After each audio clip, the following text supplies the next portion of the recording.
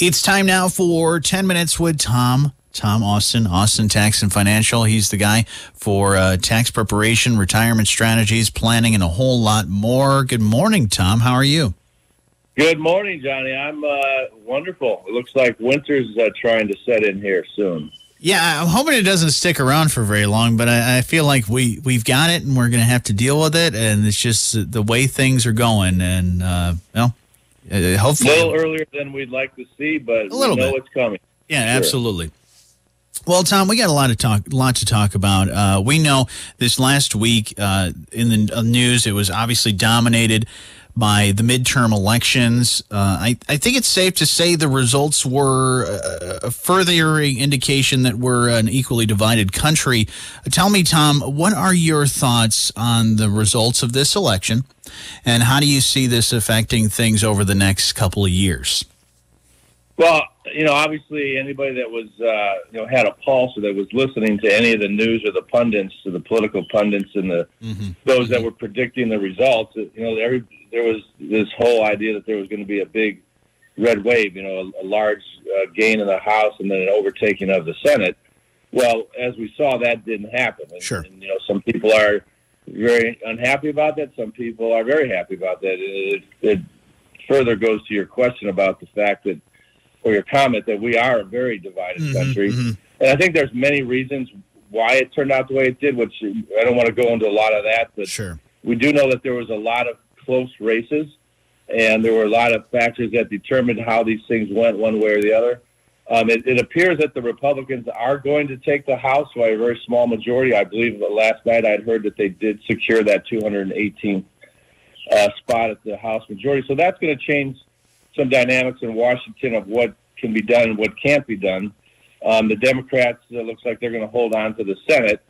So the reality is that the stock market likes divided government. They like the checks and balances, to be able to move the market in a good direction. I know it was highly anticipated that if there was a big red wave, though, that the market was going to have a pretty large escalation forward.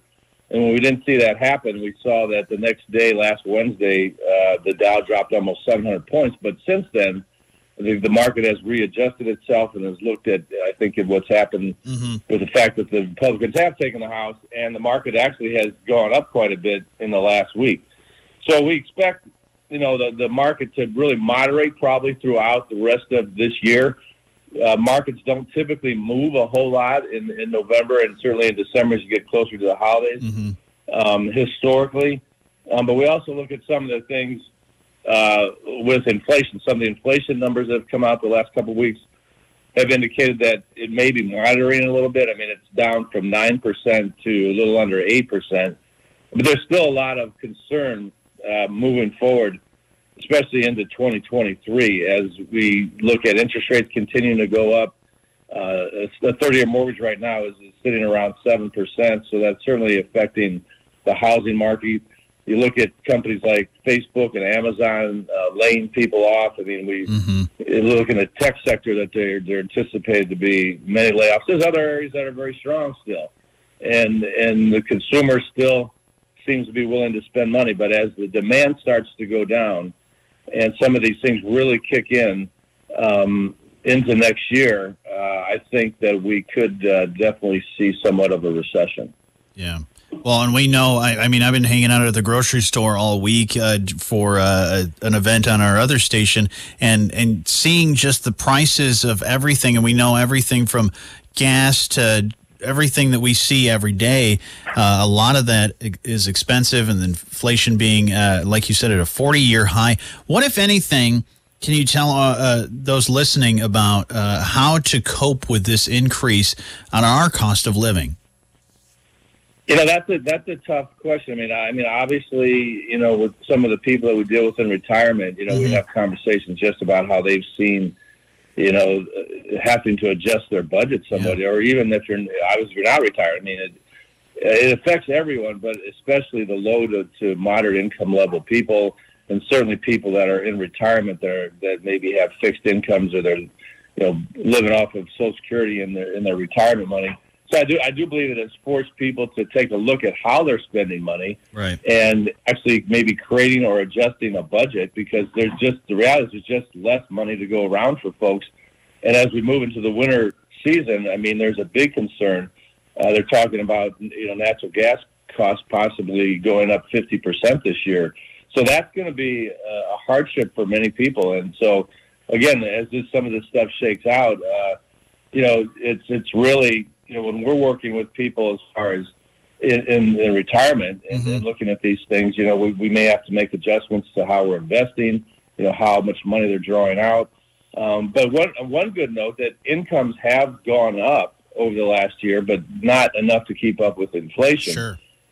And one thing that we try to at least warn people of, that for folks that have had a significant increase in their wages, this could be a problem. This is just something to keep an eye on when they file their income taxes, because if they somehow get pushed into a higher tax bracket, especially if they are close, when they file their taxes, from a refund or owing money, they could end up, owing money where they typically would get a refund because of that increase in income and not enough withholding. So that's that one thing that try to make people aware of.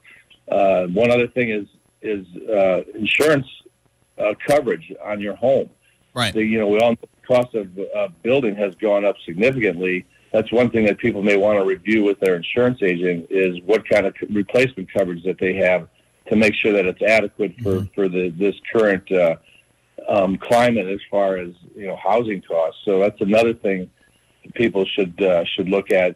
One other good thing, obviously, is with interest rates going up, those that are savings vehicles have gone up, and it's been a slow follow, but interest rates on savings accounts and CDs are slowly starting to follow suit. I-bonds, government I-bonds are, around 9%. You can only put $10,000 in those, and those things change every month in interest rates. Sure. But there are things that for those that are trying to save money or have those monies to save, it's a good thing to look at, different areas. Some of the things that we deal with, fixed annuities. A fixed annuity is very similar to like a CD in the bank. I mean, you can get a 5-year fixed annuity now for, almost 6%. That was unheard of 6 months ago. So the reality is that right now there remains a lot of uncertainty and probably a lot of concern for a lot of folks moving forward. We have to see how things obviously play out a little bit in Washington.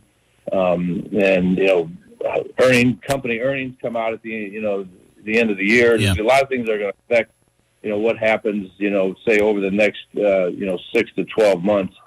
And that's something in this business, there's always a moving target. You have to, keep abreast of things that are going on and try to help folks in the best way that you can under, current conditions. Yeah, certainly a lot of stuff to think about, whether you're already retired or planning for retirement, or just, looking at all those different things. It's always good to have somebody that, like you, Tom, that is keeping your eye on a lot of those moving targets with that stuff. If somebody is, interested about, learning more about financial planning, but also maybe you want to have those conversations with you, some of those maybe even tough conversations about things. How would they go about getting a hold of you and getting things going? Well, you can call our office at 269-429-1585, or you can reach out to us on the web at austinfinancial.us. Our office is located at 715 Columbia Avenue in St. Joseph, Michigan, right behind the Honor Credit Union on Niles Avenue. Wonderful. Yeah, really easy to find right there. Tom Austin is an investment advisor representative with Capital Asset Advisory Services, LLC, a registered investment advisor. Opinions expressed on the program do not necessarily reflect those of Capital Asset Advisory Services, LLC.